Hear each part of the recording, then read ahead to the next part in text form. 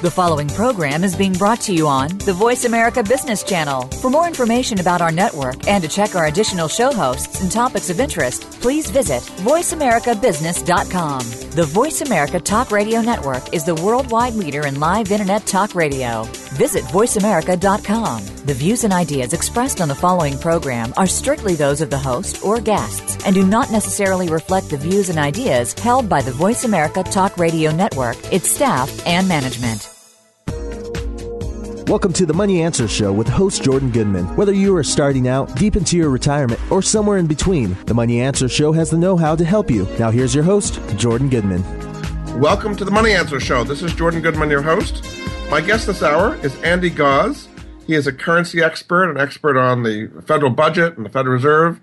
He's written some books, one called Uncle Sam Cooks the Books, and the other one called The Secret World of Money. Welcome to the show, Andy. Thanks for having me, Jordan. Let's do a little bit of your background and your experience leading up to these books and what you offer on your website. Okay, so I'm basically a paper boy, a frustrated paper boy. Grew up in the late 60s, and my money kept changing. You know, we had silver certificates, then we had U.S. notes. And if you recall, in 1964, they took the silver out of our quarters, which instantly made older quarters worth more. And this led to a fascination that I started pulling on the thread like a cheap sweater, studying monetary history until through my teens. And curiously, right when I reached working age, that period of stagflation from 77 to 80, when the Hunt brothers cornered the supply of silver and gold shot up to nearly $1,000, the period of hyperinflation or stagflation, depending on how you look at it, that we had during Jimmy Carter's administration. And this led me really to a pursuit of this whole field, Jordan. I just thought that's the one thing that unites us all is what we use as money. And I really started to discover startling facts about, you know, the source of money and how our government accounts for money. And so this led me to really, after being told a couple of hundred times I should write a book, I finally did. I sat down and wrote a question and answer book in 1990s. It was published in 1996, The Secret World of Money.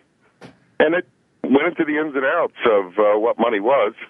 Followed that up with a book in 2003, Uncle Sam Cooks the Books, which dealt with, you know, things like our budget deficit and our total national debt, which I believe is horrifically understated. And I have a newsletter quarterly that I publish for the company that I work at. There's SDL Incorporated, Gold and Silver Coins, usgoldcoins.com on the web, and that's our commercial endeavor. So we buy and sell American money.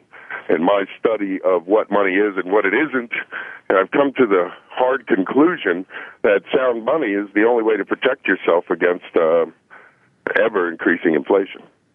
What can people find at andygause.com? Well, there are a lot of back newsletters, a lot of my opinions, some audio, some video, things that really, the facts that led me to come to the conclusion that gold and silver coins are the only money and that everything else is a substitute. So in trying to get down to the meat and potatoes, I use every teaching tool I can come up with. Of course, there are a few videos, there's some audio, and then there's the written word. So whichever venue you choose to learn with, I just urge you to get out there and figure out what money is, folks, because without it, without an understanding of it, you can certainly get yourself into some dark places. All right, we're going to get into some details about all this, but let's kind of start on a broad view. I mean, the common perception would be the Federal Reserve has saved the economy. We were in really tough shape 5 years ago. Quantitative easing has brought down interest rates, stimulated the economy. The stock market's hitting all-time highs. Inflation is low. Unemployment's falling. The dollar is getting stronger. We're the shining light in a sea of problems around the world. And so what's the problem here? Why are you complaining so much? I don't know where to start with all of that. I'll tell you, the closest analogy I could get is if more people show up at the party than there is pizza, you slice the pizza into smaller slices. That's it. And this is exactly what we've done. By making the dollar worth less, by putting more of them into circulation, certainly that's short-term very stimulative. And yes, with interest rates at record lows, money is going to be borrowed and speculated into the various types of investments, so stock market being one, foreign investment being another. Folks have a tendency to gamble when money's cheap, especially those that make a living doing it. So when you look at current interest rates, which are artificially driven to these levels, there's a risk that's being mispriced somewhere, and the benefit is going to the day traders and the traders who would speculate with borrowed money in the stock market. And certainly the appearance of prosperity is there. And I do see a little bit of new innovation. I love that new Tesla automobile, things of that nature that are certainly innovation and growth. But for the most part, it's all dilution. We've essentially reduced the substance or the value of the dollar, thereby they put more of them in the circulation, so it looks like there's more money. But in reality, it's worth less, and that's the hard fact. So how is this hurting the average American who would say, well, I can borrow very cheaply. I've got a mortgage for 4%. My home prices are rising now, and low interest rates benefit borrowers big time. So what's wrong with that? And the debtor, absolutely. But the person it hurts, and this is the sad part. 77 million baby boom Americans who worked for the last 30 years and put away dollars at a fixed rate. When I started my first job, I tell the kids now, I sound like an old fuddy-duddy. Hey, I used to make $1 an hour.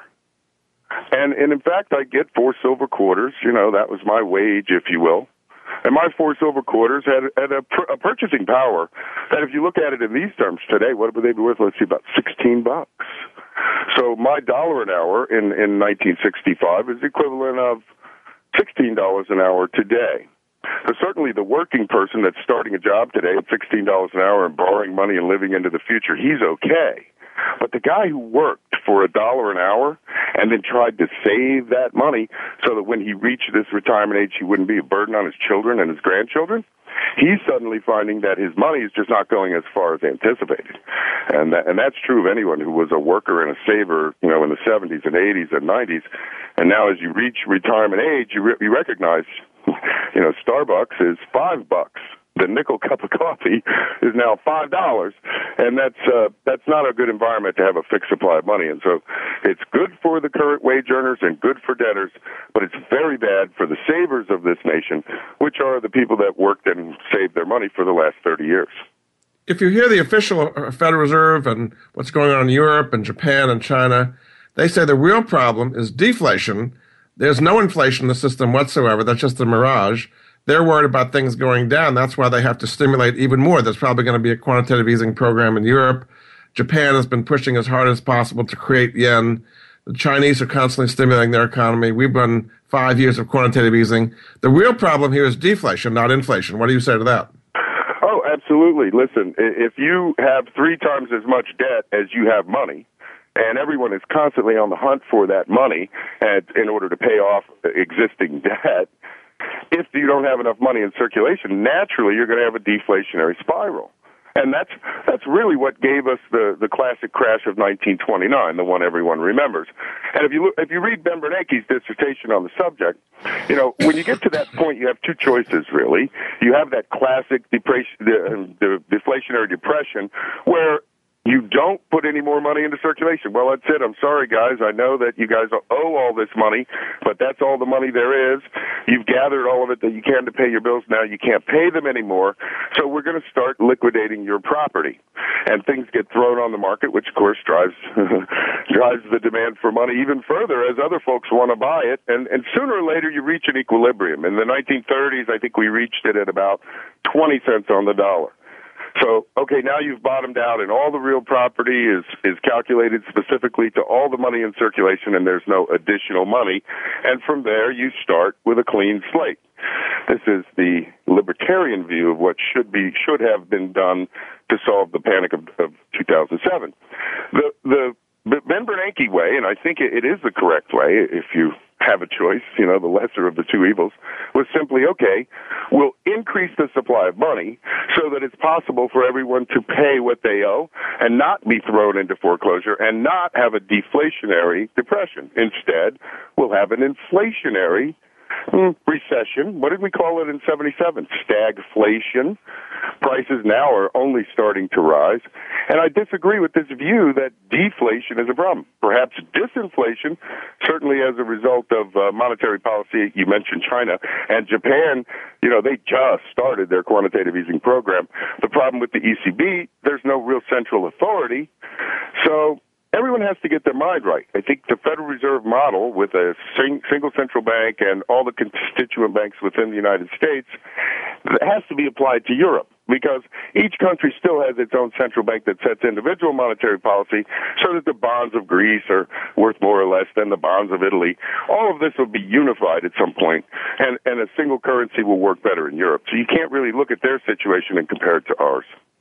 So if you look as an investor at the situation and you think that the Federal Reserve is doing the wrong thing and the right thing is not to do quantitative easing and so on, do you bet as an investor on that and say, I'm right, the Fed's wrong, and the markets will come around to my way of thinking eventually?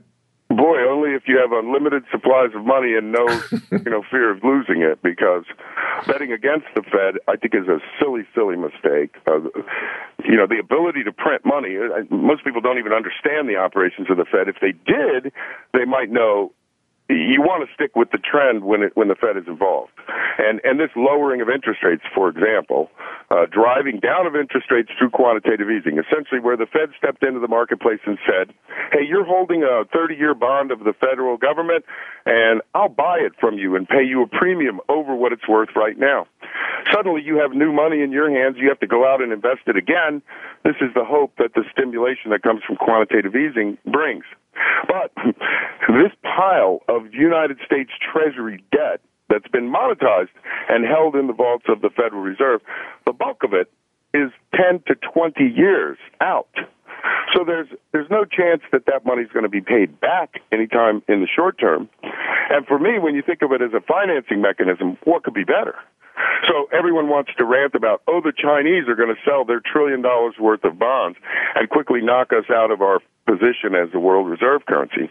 Nothing could be further from the truth, or actually more insane, because the Fed could buy $1 trillion worth of Chinese debt with newly created money and not even make a dent in the money supply, as evidenced by the $4 trillion that they've put in the last 5 years without, again, the perception is still, as you rightly pointed out, that deflation is a risk. That's, it's almost impossible to have a deflationary trend under these circumstances. Because of the stimulation that's going on so much, yes. Exactly. Okay, we're actually going to take a break, Andy. This is Jordan Goodman of the Money Answer Show. My guest this hour is Andy Gause. He's an expert on the federal budget and the Federal Reserve policy and currencies and gold, all kinds of interesting things. And we'll be back after this.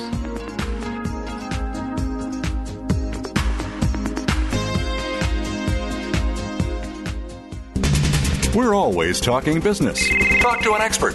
Call now, toll free, 866-472-5790. That's 866-472-5790. Voice America Business Network. The way we do banking today continues to evolve. No longer is it just brick and mortar locations or traditional banker's hours. Today, banking is 24/7. It's in the home. It's on the go. It's digital. Tune in to Breaking Banks with Brett King for a look at how traditional banking as we know it has changed due to a loss of trust, changing economic conditions and consumer behavior, government involvement, and of course, technology. What does it all mean? Listen every Thursday at 3 p.m. Eastern Time, noon Pacific on the Voice America Business Channel. What do business and sports have in common? Both are based on competition, and the goal of each is the same: to win. If you're in business, you need an edge over your competitors. You need to innovate and improve. You need to make adjustments to stay ahead of your competition. Tune in to The Business Locker Room with Kelly Riggs. Get the playbook and the coaching you need to improve your business performance. The Business Locker Room airs live every Monday at 4 p.m. Eastern, 1 p.m. Pacific on the Voice America Business Channel. If you want to know about investing in emerging and frontier markets, or if you have experience in this field but still need to know more, tune in to Emerging and Frontier Markets Investing with Gavin Graham. Gavin explores news, current trends, and insights about both categories of investing. His guest experts, along with his own knowledge, will help you stay above the line when it comes to growth potential, whether in funds or equities. He will look at what to invest in and avoid. Tune in to Emerging and Frontier Markets Investing with Gavin Graham every Wednesday at 9 a.m. Eastern Time, 6 a.m. Pacific Time on the Voice America Business Channel. When it comes to business, you'll find the experts here. Voice America Business Network. You've been listening to the Money Answer Show with Jordan Goodman. If you have a question for Jordan or his guest, please call us now at 866-472-5790. That's 866-472-5790. Now back to Jordan. Welcome back to the Money Answer Show. This is Jordan Goodman, your host. My guest this hour is Andy Gause. He's written a book called Uncle Sam Cooks the Books and another one called The Secret World of Money. His website is andygause.com. Welcome back to the show, Andy. Well, thank you, Jordan. So you're basically saying that under the current circumstances with all the quantitative easing that's going on and the increasing the balance sheet, that deflation is not really possible. No, only if the Fed wants deflation. And, if this is the curious thing about how they operate, right? They're not under the jurisdiction of the Congress or the president. They are a completely independent, autonomous agency. And, in fact, a component of it, in the case of the Federal Reserve Bank of New York, is privately owned. That's not even a government entity. That's a stock ownership type of a circumstance. So thank goodness for that, because if the Fed decided that they wanted the economy to roar and they wanted the president to be reelected, then all that they would have to do is lower interest rates to the floor and buy bonds in vigorous quantity. And this is very stimulative. Everybody feels good. There's money in circulation everywhere. Well, this is exactly what they did. This is exactly what they did, though, right? They lowered rates to the floor and bought a lot of bonds. That's true. Now, many would argue that that was not political, but okay. We'll set that aside for a minute and look at the converse situation. If you don't want the president in and you want to have him thrown out of office, then you raise interest rates 47 straight times, as Paul Volcker did, and don't do any quantitative easing whatsoever. So, the reverse can be applied just as well. And it is for this reason that many think that the Federal Reserve's functions have just gotten too involved in the political system. So monetary policy and politics and statecraft are not supposed to meld. They're supposed to be run independently. Having said that, looking at the circumstance that we were in, Jordan, the choice was fairly simple. You either allow a general default, which would have caused a deflationary depression, or you amp up the quantitative easing, which is essentially monetizing debt instruments, which there were plenty of. So you take every little debt instrument and you say, what's this say? I owe you 1,000. Here's 1,000. Give me the debt instrument. And this is what the Fed did. And by piling up this $4 trillion in debt instruments and debt obligations, and creating $4 trillion in new money, they staved off an inevitable default and a deflationary depression. Would that have been better than what we're having now? Who would argue that point? Who could rightly say that the right decision would have been to shut off the money supply and say, okay, this is all the money in circulation, deal with it? That would have caused general bankruptcies, massive fall in prices, and I don't think it would have been very good for the typical American. That's what I think. So you're saying, Andy, that they made the right decision. That had you been in Bernanke's shoes in 2007 or so, you would have done exactly the same thing. I may have done a little differently. For the Fed, the TARP program, I disagreed with right out of the box. I thought that a general income tax holiday would be more stimulative than giving the banks, their money. But at the same time, I understand, although they pretended otherwise, the banks, they were insolvent. And without the direct cash injection of the federal government, they wouldn't have been able to continue their functions. No question in my mind. That they took the money that the federal government gave them and bought these mortgage-backed securities in a front-running operation to the Federal Reserve, that, I think, is something that should be looked into. Because if you recall, at the height of the crisis, when Lehman and the others were going under, you had the boys, the owners of the New York Federal Reserve Bank, Goldman Sachs, J.P. Morgan, and the crowd were buying mortgage-backed securities from the distressed sellers at like 30 to 40 cents on the dollar. And then, miraculously, the entity that they're in control of, Federal Reserve Bank of New York, is put in charge of buying mortgage-backed securities.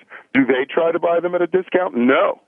They buy them at 100 cents on the dollar from those very entities. Now that, I think, is a little, greedy. Sure, they took the profits and then paid back the TARP money. Right, we got our money back.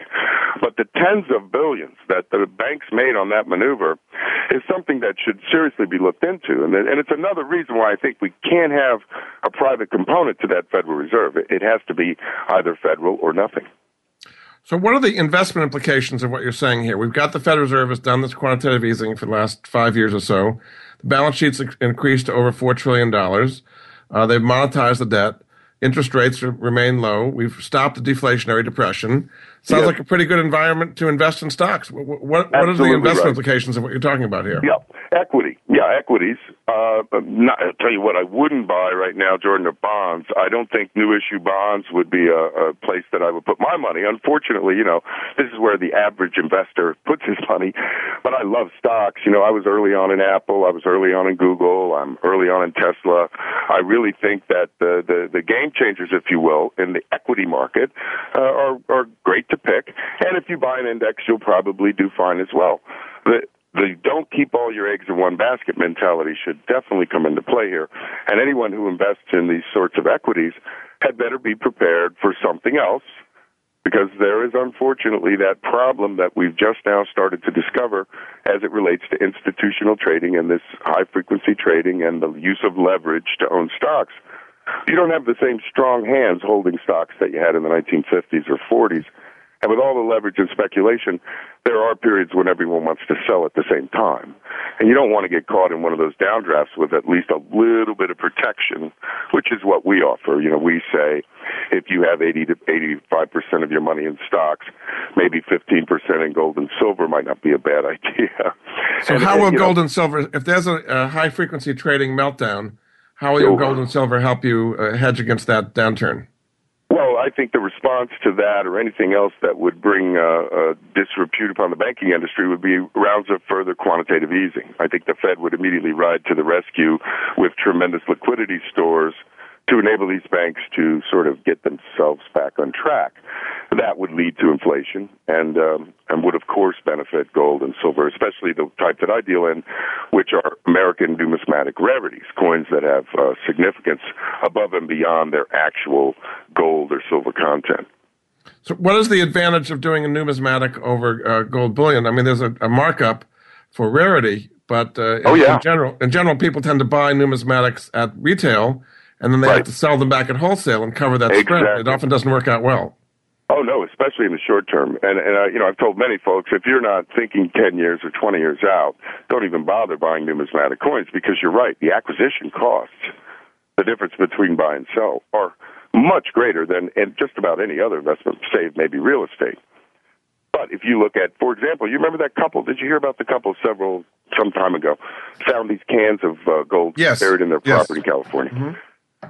So if you calculate at face value, it was $27,000. So if you had laid $27,000 in paper money in a can in the same place, that's what you would have today, $27,000. If it would have been gold bullion that they put in that can, it would have been worth $1.5 million just to melt the gold out of it. But as numismatic coins, collectible coins, it was worth $10 million. So sure, the spread and the acquisition and all three of those elements, when it happened, the $27,000 to put in a box would have cost you exactly $27,000. The $27,000 in gold at the time would have probably been about $25,000 if you would have had to sell the gold instantly. That spread would have been $2,000, and the $27,000 in rare coins, that would have been maybe 10 or 15%. I've even seen spreads as high as 20% or more. So the acquisition costs certainly were higher for the numismatic coins when they were purchased. But 120 years later, I suppose if you're thinking intergenerationally, as most ultra-wealthy people do, then, wow, it was a great investment. It was a perfect thing.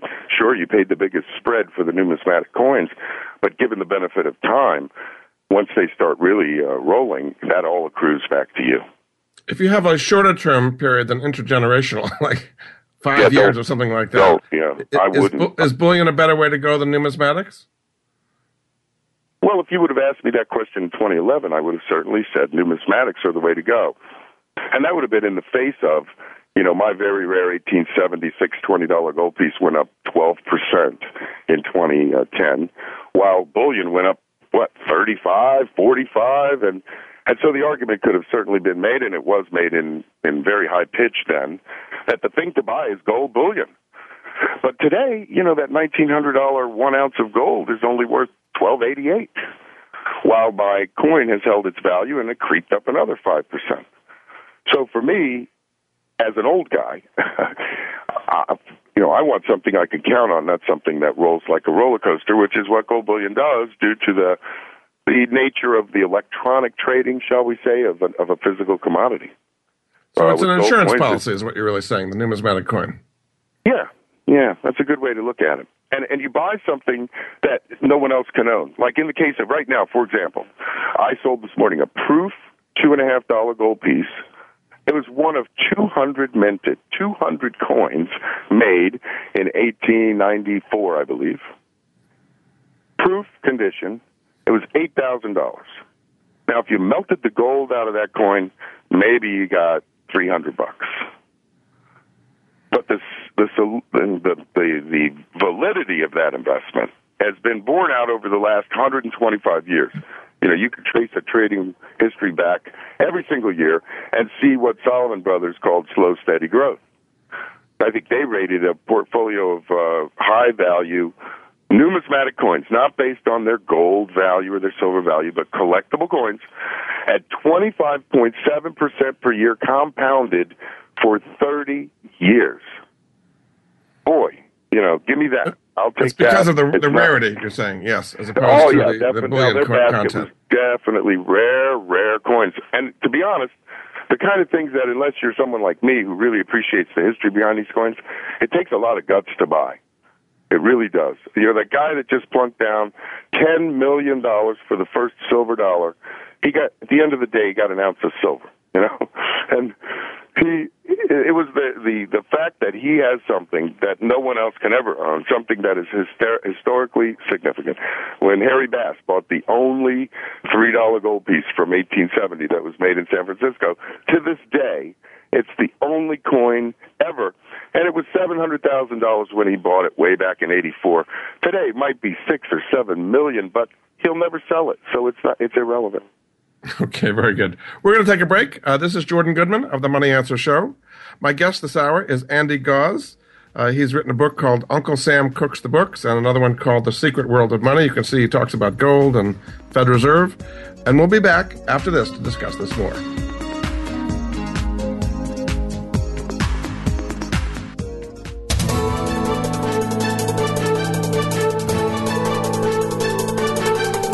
Whether the market's up or down, or if you're looking to improve your portfolio, our experts are ready to talk to you.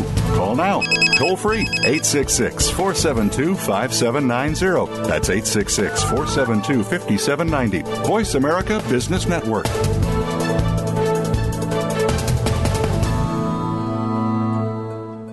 How do you feel about the future? Tune in each week for Visionary Leader Extraordinary Life with host Kate Ebner. You can be a great leader by learning from the inspiring stories of amazing visionaries who are shaping our future. Everyone deserves to create their own vision, and Kate and her guests will share the tools that you need to make it happen. Make a weekly visit to the Voice America Business Channel for Visionary Leader Extraordinary Life every Monday at 11 a.m. Eastern Time, 8 a.m. Pacific Time. Be inspired. Become inspiring. Does your business, like many, face obstacles to becoming successful? Would you love to have an open forum of entrepreneurial ideas and best practices brought to you each week? Tune in for The Second Stage with hosts Brendan Anderson and Jeffrey Cadlick. We'll spotlight entrepreneurs and growing companies that are creating a vibrant economic base, as well as addressing some of the obstacles that could be standing in the way of your success. Listen Mondays at 5 p.m. Eastern Time, 2 p.m. Pacific on the Voice America Business Channel. What does conscious leadership mean to you? It unites organizations instead of dividing them. By exploring commonly based business challenges, it guarantees an increase in your bottom line. Tune in to Minding Our Business, Creating a Spiritual Economy with your host, Nadine Rogers. Each week, we'll hear from business leaders and learn from their strategies. We'll talk about personal and organizational best practices that you can learn from, and we'll hear from you. Minding Our Business airs live Mondays at 11 a.m. Pacific Time, 2 p.m. Eastern Time on Voice America Business. From the boardroom to you. Voice America Business Network. You've been listening to the Money Answer Show with Jordan Goodman. If you have a question for Jordan or his guest, please call us now at 866-472-5790. That's 866-472-5790. Now back to Jordan. Welcome back to the Money Answer Show. This is Jordan Goodman, your host. My guest this hour is Andy Gause. He is an expert on the Federal Reserve and currencies and the U.S. dollar and gold. His website is andygause.com. Welcome back to the show, Andy. Thank you. So let's get into some of the specifics on the federal budget and how this is, you think, out of control. I mean, the official line would be things are getting much better. We used to have a deficit of $1.3 trillion. It's going to be down to $500 billion. And on current trends, we might even have a surplus in coming years.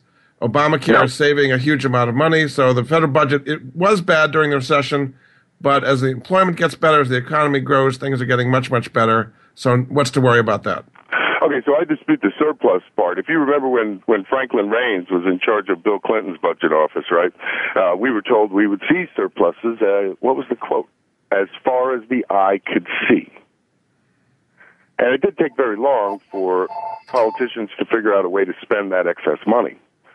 Now, the biggest problem that I have, in addition to the balanced budget, is A, we don't recognize our true debt in that we run the federal government on a cash basis instead of an accrual basis. So we ignore things that we owe in outlying years as if we don't owe them. And I think that's not the way a typical American would plan. In fact, you know more about this than I do, but wouldn't that be illegal if I was a corporation? So what would be some examples of things that we owe that were not on the balance sheet today? Take your pick. I mean, besides the off-budget items, of course, the Resolution Trust Corporation has never been fully resolved.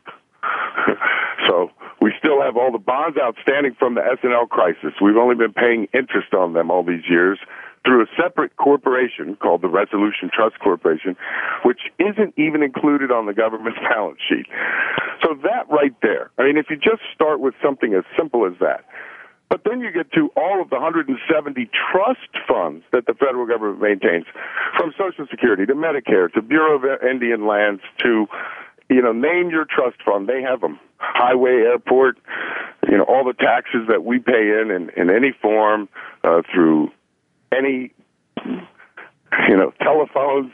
You have a list of taxes I'm sure you could make without my help. But any direct tax that you pay is put into a trust fund, ostensibly to fix the roads, fix the airports, or do whatever it is that the tax was collected for. When in reality, that money is borrowed and the interest is credited to the account each year, so that it carries a balance in that it's owed this money, but it's not really counted because that money went into the Treasury as though it were current revenue and counted in the same category as somebody paid their taxes. So, this very single distinction from cash to accrual suggests that we're ignoring that we have to pay back the Social Security Trust Fund. We have to pay back, if we want to fix the roads, the money into the Highway and Airport Trust Fund. And all of the various trust funds that are established are all run in the same way. The money is borrowed out, and only payments are made, and that's what's used to fix the stated actual result. So what is going to be the long term when these things do have to be paid? Or maybe, the argument would be made, they'll just never be paid back. We'll just keep accruing like this forever. And what's the problem? Yeah. Well, there is that. But, I use the analogy of my dad saving my money for college. I don't know if you had this experience, but every time I did anything and saved $1, Dad would say, all right, give me half that money. I'm holding on to it for you for college. So by the time it was time for me to go to college, Dad owed me on the books about $25,000. Now, he didn't have it. Obviously, he had been throwing the money I gave him into the budget and just keeping track of what I owed him, or what he owed me, forgive me. Mm-hmm. So, okay, but he's my dad. I trusted him. I knew he was going to do the right thing, and he did. You know what? He gave me back every penny of that $25,000. But trying to get $1 out of him for a pizza, forget it, man. He was broker than I was, because he was busting his butt to pay back the money that he owed me. This is the same condition that our kids and our grandkids are going to be in, as they have to pay back the Social Security recipient. Sure, we borrowed that money, we got to pay it back, but now it's consuming the majority of our tax revenue. We can't afford to fix our own schools and roads and bridges. And that's, unfortunately, what I see as the resulting consequence. Now, yeah, we can remonetize the debt, what they call that, kick the can down the road and shift the burden to another generation. But ultimately, I suppose we want to leave the world in better condition for our children, not in worse. And that's really should be the motivation. How has this worked historically in the past with other countries that have done something similar? Rome, Britain, other places that build up huge debts, in effect monetizing their debts. Rome, because of all of its conquering, and same thing with Britain, kind of conquering the world. How does this story typically end when a similar situation happens in the past? Well, not pretty. We didn't even get into the category of the world reserve currency, which is what, those nations that you mentioned had. This is a case of a fiat currency, one that has no substance or backing with gold and silver, becoming the reserve currency of the world. It's as if the entire world has agreed that bitcoins are worth something. We know it's all imaginary. There's no substance behind it other than the government's ability to tax us, and yet we all accept it as though it's money. This is not something that can be compared to any portion of world history ever. Gold coins and silver coins, even when the Romans issued them, that was the basis of trust. There was no counterparty risk. The fall of the Roman Empire was preceded in monetary terms by a debasement of the coin, where they took a little gold out, took a little more gold out, took the silver out, took a little more silver out, and you could actually see your money eroding in value to the point that finally people said, okay, we don't want that anymore, and the empire collapsed. Same thing effectively happened to Great Britain. Same thing effectively happened to Spain. Debt is the fatal disease of republics. And I fear for the one that we live in, because I do believe it's the greatest nation on ever graced the earth. So you're saying this is going to be even bigger because our currency is a fiat currency. It's not based on gold today. And therefore, but that also means that if there's no physical limitation on having it backed by gold, it can go much, much higher before it starts to go down. Correct. And, this is something when I was a kid, I would take solace in the fact that the Bureau of Engraving and Printing had a single-wire printing machine, so that they were limited in the amount of paper that they could actually print. It's only with the advent of electronic currency now that the concept of finite limits due to any production limitations, even Mr. Ben Bernanke earned his nickname, Helicopter Ben, as in answering that question. We'll just turn on the printing presses and drop the money in by helicopter. With an electronic method of moving money and an electronic method of creating money, the only thing that you could run out of would be zeros. And as long as you have zeros to enter, then you can inflate the currency. You're right, ad infinitum. My $10 wage or $16 wage today could be a $160 wage 20 years from now. And again, this won't hurt the generation that's currently working and paying taxes and incurring debt and paying with dollars that are worth less. This only hurts the savers, people that saved money over the last 30 years and now count on this pile of money to last them the next 30. So you're saying we're going to go the direction of Zimbabwe or Argentina that has huge inflation? No. Yeah, and I know a lot of people predicted that. If you, all through the financial crisis, I heard these cries of, hyperinflation and sell all your stocks and we're at 5,000 Dow and 5,000 gold. And in harsh reality, the dollar being in the position that it's in has a luxury that those other countries you mentioned never had, nor did the Weimar Republic. No one would accept a Zimbabwe dollar outside of Zimbabwe. It was only good in that one place. And no one outside of Zimbabwe gathered them up and saved them and held on to them, nor did they trade with their neighbors using these as a currency unit. As long as people do that with the dollar, that represents sort of an unregistered demand for money. And the Fed can create as much as it needs to or doesn't need to based on not only the demand that we present to it, but the demand that the rest of the world presents to it. So while I don't see hyperinflation, but slow, steady, insidious inflation that eats away at purchasing power, that is unquestionable the future for me. I think you'll just see input costs rising, wage costs rising, and anything that you buy that isn't imported cheaply will suddenly cost more. So some people are saying that the days of the U.S. dollar as world reserve currency are numbered. You're already seeing China trading in gold and maybe oil, and Iran is trading in euros, and around the edges, the big holders of dollars are getting nervous about that. Do you see eventually that the U.S. dollar will not be the world reserve currency? Eventually is a big word, and yes, I've heard all of these if scenarios. If, yes, I agree, if China starts a convertible currency that the rest of the world will accept, yes, China is buying gold by the ton, by the metric ton, at a rate unseen ever in history. And they're the ones that have driven it up to these levels and are creating the demand shortages between physical metal and I'll owe you gold in the form of a contract or an option or a future. So they're buying physical metal, putting it on boats and planes and trains, and actually taking it to China. So this is really a move, many view, as to back their currency with gold, so as to emerge as a threat to the dollar. This is decades at best out.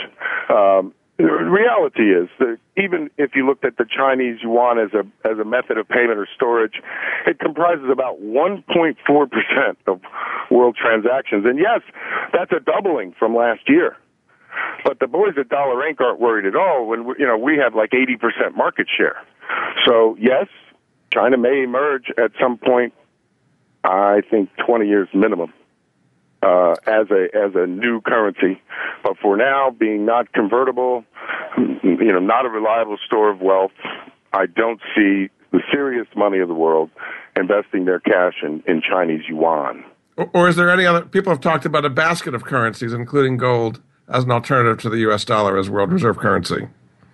Maybe I'm jaded, Jordan. I've been around this game a long time, but I remember in the mid-'90s when all the talk was about European Union and the euro and how the euro was going to be the credible threat to the dollar, how the GDP of Europe was greater than that of the United States, and it certainly is now. And the euro's been in existence this entire time, and it hasn't even emerged as a credible threat to the dollar. Look at the numbers. That second place, certainly, but look at the effort put behind the euro, and you recognize quickly that China's going to have to really redouble and triple its efforts if it ever hopes to become a world currency. Very good. We're going to take a break. This is Jordan Goodman of the Money Answer Show. My guest this hour is Andrew Gause. He's a currency and Federal Reserve expert, talking about all these different issues. We'll be back after this.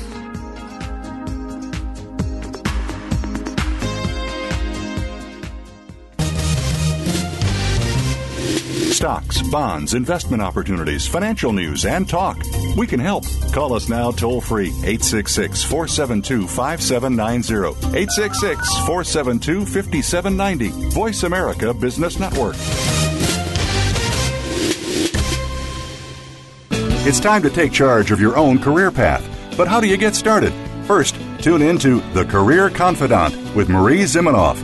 Each show will feature national business leaders, tips and insight from Marie and her guests, career management tools, and a weekly career smart tip.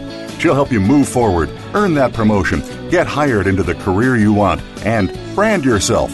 The Career Confidant is broadcast live every Monday at 3 p.m. Pacific Time, 6 p.m. Eastern Time on the Voice America Business Channel.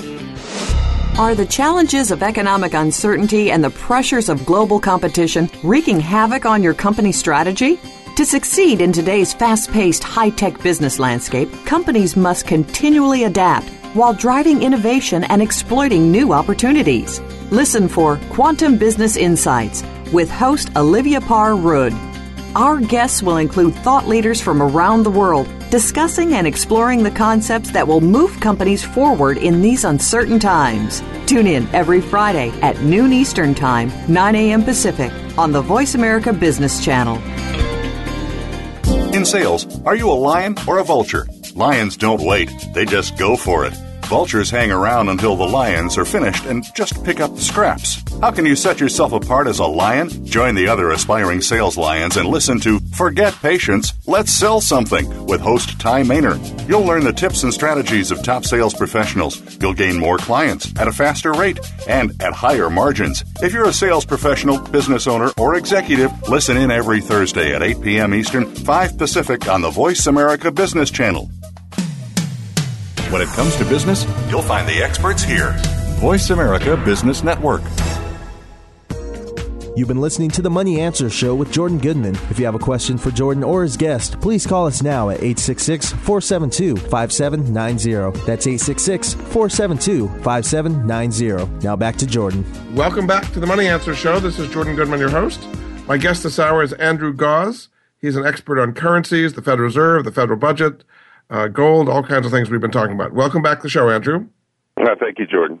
So let's talk about reacting to all things you've mentioned as a consumer. We've talked about the investor a little bit.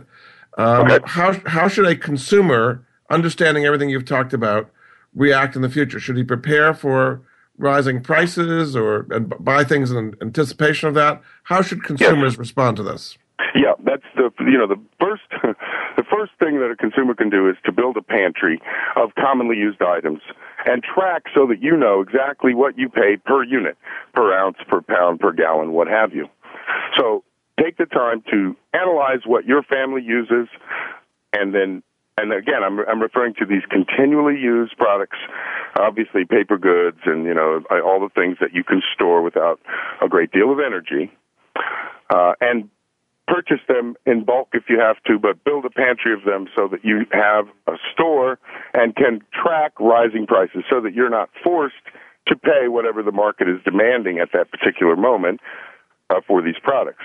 Because obviously, as hard input costs rise, there are going to be shortages in pocket areas, and you want to be able to go a month or so without having to purchase something that your family uses every day. So that's first and foremost. That's not giving any long-term protection. If you get for a month, it's not going to really solve the long-term issue. And a lot of these things are perishable, food and gas.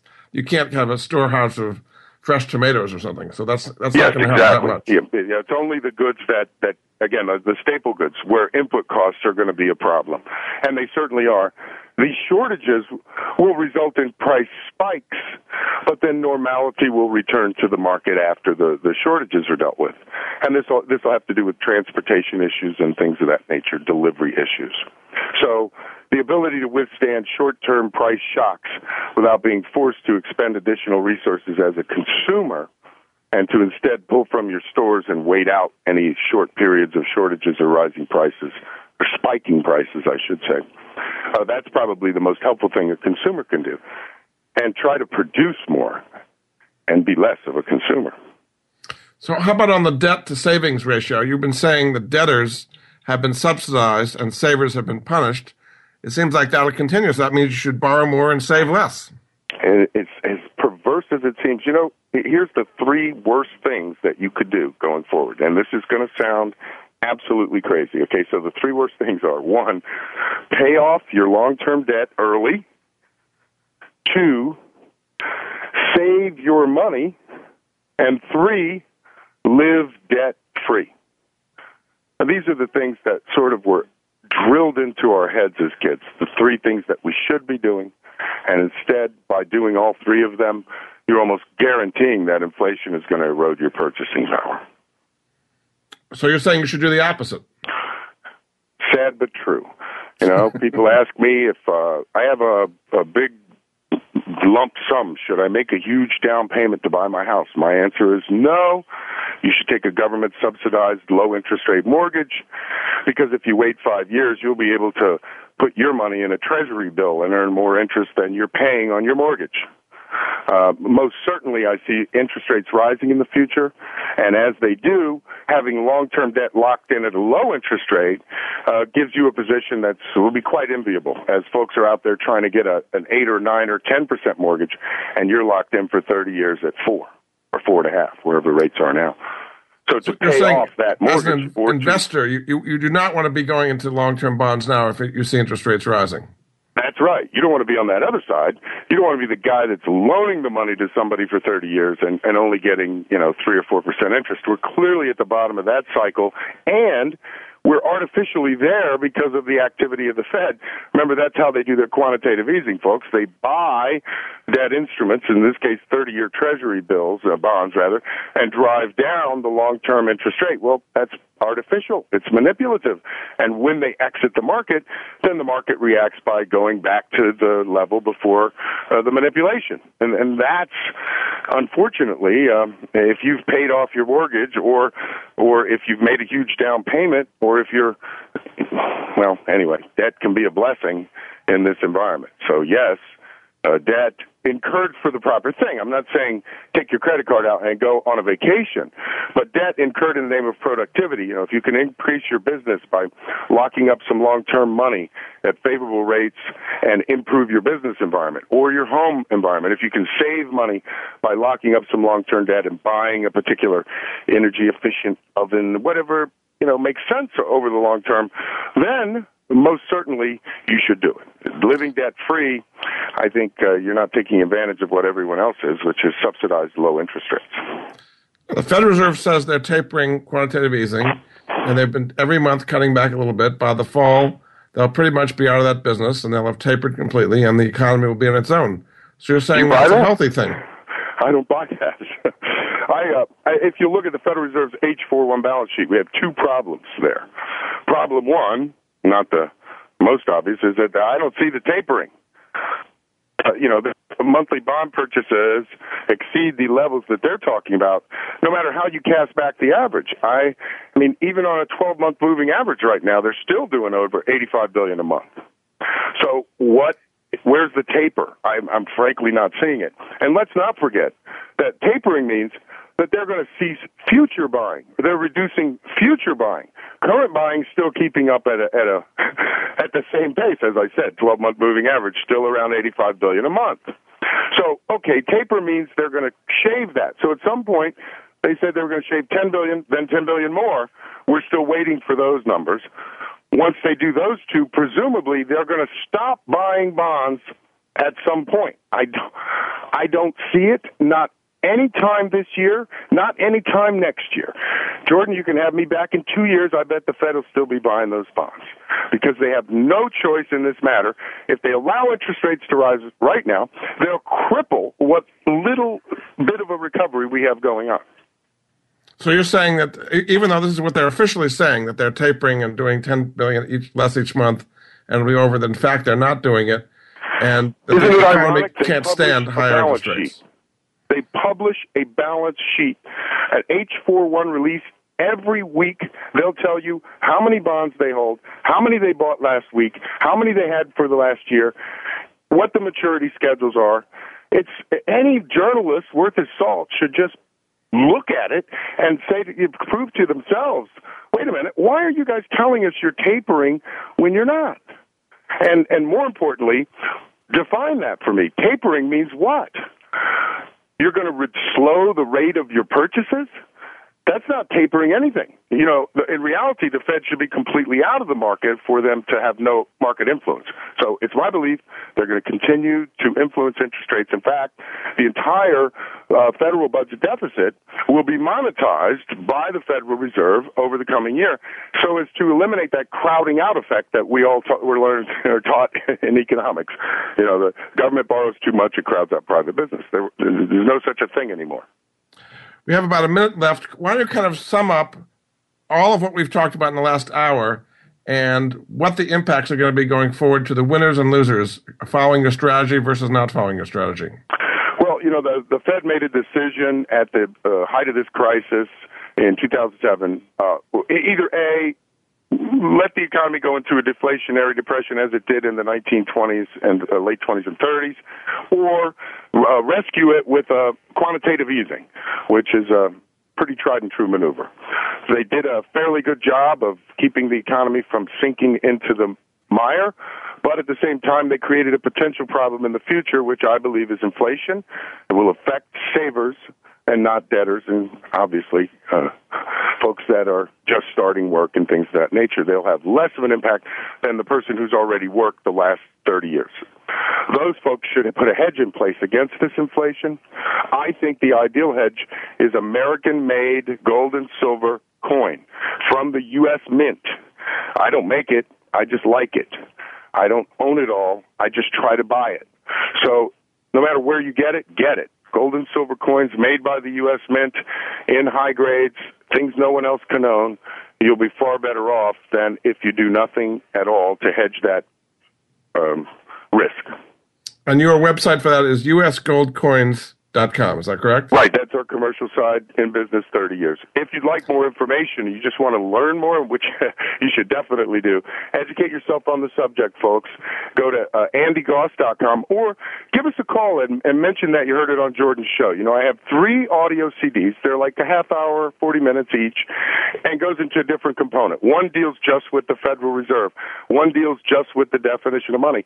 And one deals with how to protect your wealth, how to buy gold and silver American coins. You can get all 3 of them by just calling our 800 number. Just mention Jordan's name, and they'll be free of charge. 800-468-2646. Again, make sure you mention Money Answer Show or Jordan Goodman, and we'll send you these audio CDs absolutely free. Educate yourself. Well, thanks so much, Andy. It's been quite provocative. A lot of interesting ideas for people to think about. You've been a great guest on the Money Answer Show. Thanks again. Thank you, Jordan. Thank you. And we'll be back with another edition of the Money Answer Show next week. Goodbye for now. Thank you for joining Jordan Goodman and the Money Answer Show. If you have a question for Jordan, please visit his website at www.moneyanswers.com. And be sure to tune in every Monday at 12 p.m. Pacific Standard Time, right here on Voice America Business. See you next week. Thanks again for listening to the preceding program, brought to you on the Voice America Business Channel. For more information about our network and to check out additional show hosts and topics of interest, please visit voiceamericabusiness.com. The Voice America Talk Radio Network is the worldwide leader in live Internet talk radio. Visit voiceamerica.com. The views and ideas expressed on the preceding program are strictly those of the host or guests and do not necessarily reflect the views and ideas held by the Voice America Talk Radio Network, its staff, and management.